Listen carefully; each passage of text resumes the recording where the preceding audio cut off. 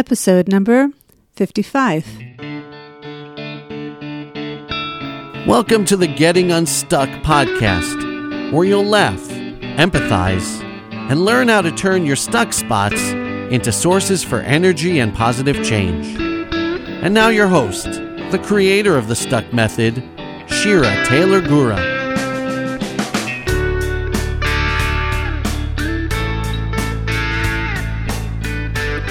Hello, my dear listeners, and thank you for joining me today. So today will be the last episode of the series I'm doing, which is a collection of stuck stories having to do with children. You know, children learn so much from us. In fact, I believe they learn more from our behavior than from what we actually teach them via our words. They pick up on everything. And those experiences are imprinted on their brains. I mean, think about it for a minute. Don't you have memories of people in your life doing things, and I'm talking about when you were like a kid, maybe under the age of 10, doing things and they will just stay with you, those memories will just stay with you forever? I don't know about you, but I know I do. And so while I don't really have any deep purpose in doing this series on stuck stories that have to do with children, I would want to simply say that if nothing else, it's a reminder of how important it is for us to get unstuck when we are around other people, but especially children, because our experiences and how we respond to things may influence a child for a lifetime. So I have a story for you today regarding my 16-year-old daughter, Ayala. But before I share that, I just want to let you know about the upcoming Getting Unstuck and Living Deliberately retreat that is taking place in Israel June 3rd to June 5th. It is a retreat open to women only and has 10 total spots available, and currently there are only 2 spots left. So if you live in Israel and if you are interested in joining me on this retreat or you'd like more information, email me as soon as possible. And if you do not live in Israel, but you do live in the United States, I will be traveling to the States this summer, and I am really interested in putting together a one-day mini retreat in New Jersey or the Philadelphia area. If you live in that area and would be interested to join me on such an experience, definitely email me, because I am only going to put this together if I know that there are people out there that would want to attend. Okay, so for the story of this week, this one, as I mentioned, has to do with my daughter, who is 16, and gave me permission to share this story as long as I tell it the right way, the way it really happened. I had to laugh when she said that to me. So this is what happened. A few weeks ago, we had spring break here in Israel. This was over Passover, and basically the way the country looks during that week is, well, it's like chaos. All the kids are off of school. Most parents take off of work. Everybody is traveling. Everyone's on the roads, going hiking, going to museums, going to parks, going on picnics. And on the one hand, it's amazing, right, to see so many people out and about at the same time celebrating. On the other hand, it's just nuts. I mean, like, talk about traffic. So the way my family usually spends this week is we do day trips and we don't go too far from the house. We live in northern Israel, where, like most of the country seems to flock to during that spring break week. But we are fortunate enough to live close to some really great historical sites and campgrounds and hiking areas. So we don't travel too far. And unfortunately, the kids are not so thrilled with that, but that's just what it is. Anyway, so about a week before this spring break, I was driving my kids to after-school activities, and my daughter was in the passenger seat. And she turned to me and she said, "Ima," that's mom in Hebrew. She says, "Ima, I have a really great idea for spring break." "Oh," I said, "what's the idea?" And to myself, I was like already preparing myself for some like outrageous idea that I was not going to want to do. But anyway, she said, "Okay, listen, So I'm thinking about taking the bus down to Eilat and going camping with a friend, like in a canyon or something for a few days. And then maybe we'll go into town one day and then I'll take the bus back up. And I think that's going to be an awesome week. Don't you think so? Doesn't that sound great? Now, before I tell you why and how I caught myself stuck in that moment, I may have to give you some details for those of you who are not familiar with this area or Israel in general. So, Eilat is a port and resort town. It's about a 6-hour bus ride from where we live, at least, and it's not a direct ride. It's a town that many Israelis go to when it's vacation. It's hot all year around in Eilat. It has beautiful beaches, and it's known for their calm waters and their dolphin reefs and snorkeling and diving and the most amazing coral that you'll probably see in the world. I love Eilat. I think everybody loves Eilat. And in fact, I took my daughter to Eilat when she turned 12, and it was just a mother-daughter getaway, and I wrote about a stuck story that happened there in my Getting Unstuck book. But I wasn't stuck on the fact that she was wanting to go to Eilat, and I wasn't even stuck on the bus ride because the truth of the matter is my daughter is pretty independent with public transportation. She's involved in many things that require her sometimes to travel to different cities in Israel, and she probably knows the bus and train stations and their schedules like way better than I do. In fact, I know she does. So that wasn't really an issue. And I wasn't even stuck on the fact that she was choosing to spend her spring break with friends and not us. I mean, okay, maybe like a teeny insy-winsy little bit stuck. But, you know, she's getting older and it's normal. I mean, she wants to hang out with her friends during her spring break and not with her parents and her 3 younger brothers. I get that. What I was stuck on in that immediate moment after she shared her amazing idea was fear. Because she's a teenager and she has a teenager's brain, not an adult brain. And she doesn't have the life experience that I have, and she doesn't know half the things that could go wrong. So while my gut reaction was to respond and be like, no, you're not, I caught myself. And this is the interesting part of the story, because when I told my daughter that I was going to share how I took a stop, how I didn't react automatically, how I got myself unstuck, she was like, yes, you did, Ima. You told me I couldn't go. Whoa. And I was like, what? I said, that is so interesting. That is so interesting that you think that, because you know what? That's not what happened. What I told her what happened was that I deliberately took a stop. I did not respond. I told her that I wanted to tell her that she wasn't going to go, but I didn't do that. I never told her she couldn't go. It's so fascinating to me. I told her that I took a few seconds to get myself unstuck.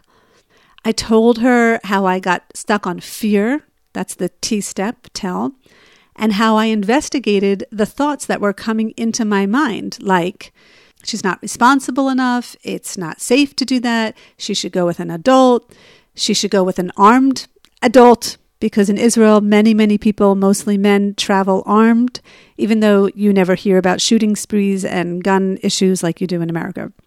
Anyway, but back to my thoughts. There's probably no cell reception inside of a canyon. She thinks she's more sophisticated than she really is. She has no clue what she's talking about. She just can't, right? That's a thought I had. She can't, and she won't. Okay, so those were many thoughts that were running through my head. But as much as I wanted to respond, I checked in with those thoughts and I thought twice about some of them. Not all of them, but some of them. Like, she's not responsible. She is. She's definitely not well-versed in camping on her own, but she is definitely a responsible kid. Now remember, we're talking about nanoseconds here, right? I went through the stuck method and I got to see, consider, and I considered in that moment, I just considered that she just wants to be heard.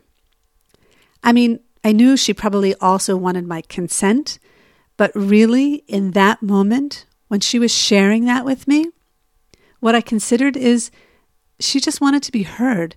Just like most people when they speak, they just want to be heard.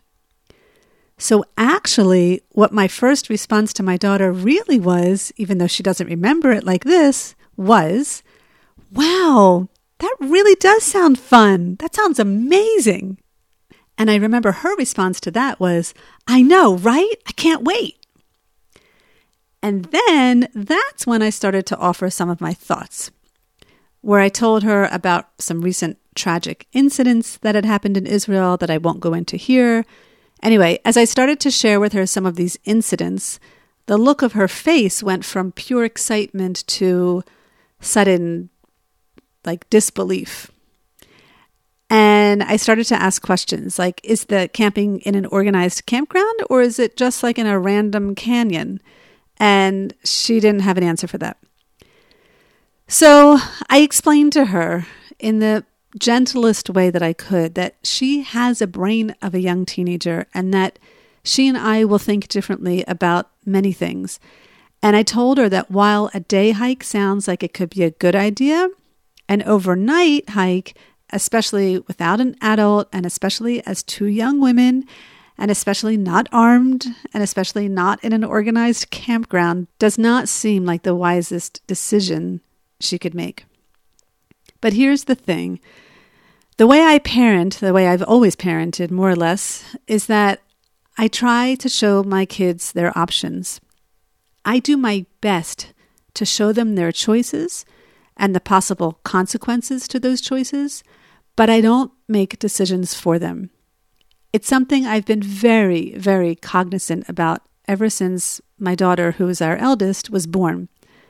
I've always wanted to raise independent kids, and in order to do so, I've always known it would mean needing to let go and let them decide things for themselves.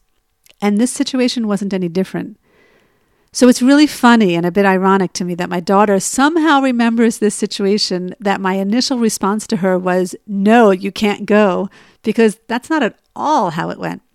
I was so intentional with my response. One of the reasons behind my choice for parenting this way is that ultimately my kids are going to do whatever they want, right? I mean, I could have told my daughter, no, you are not going to sleep in a canyon over my dead body, but yes, you can visit your friend. That would be fine. And without my knowledge, she could have done the complete opposite, right? She could have done whatever she wanted.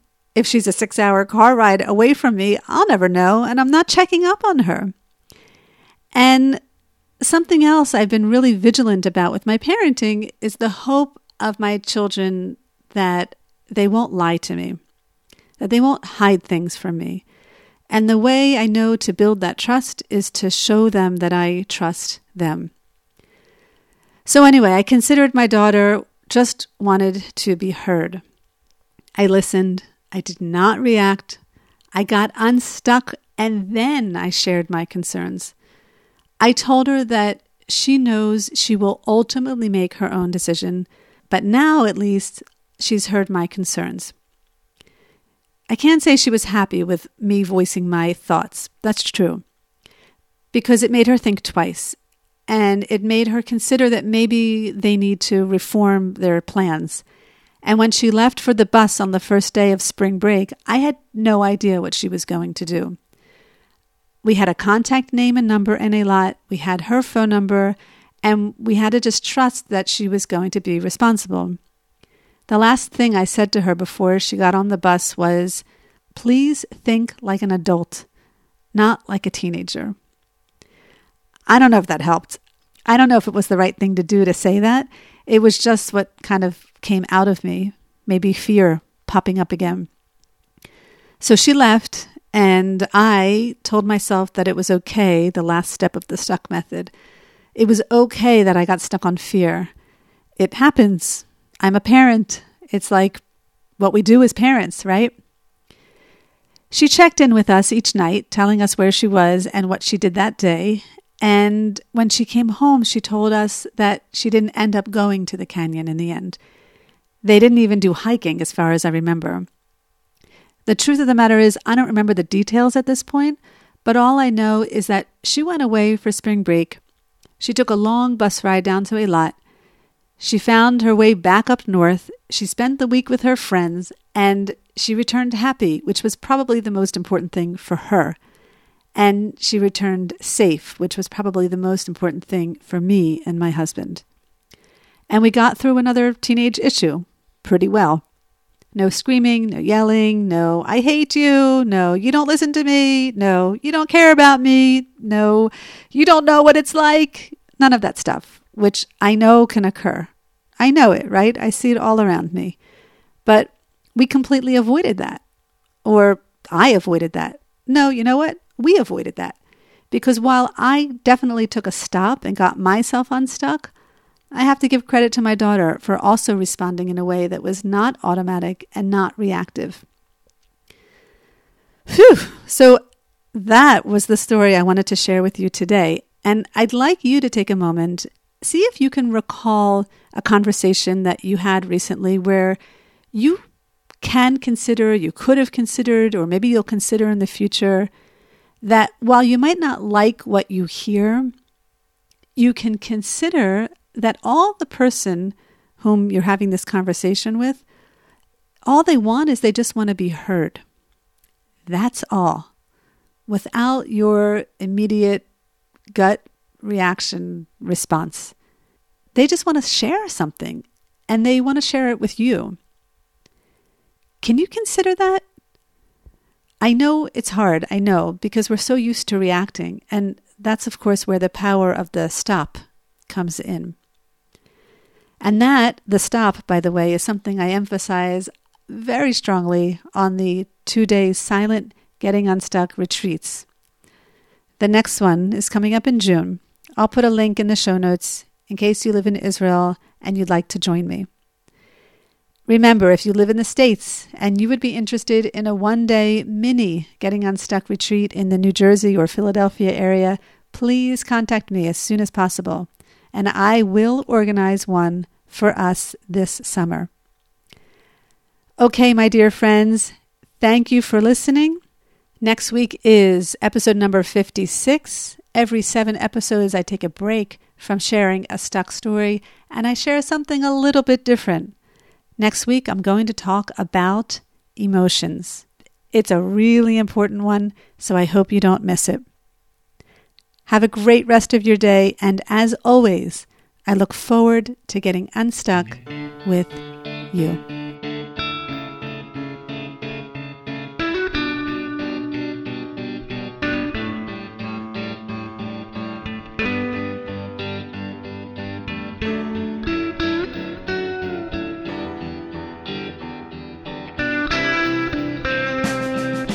Thank you for tuning into this episode of the Getting Unstuck podcast.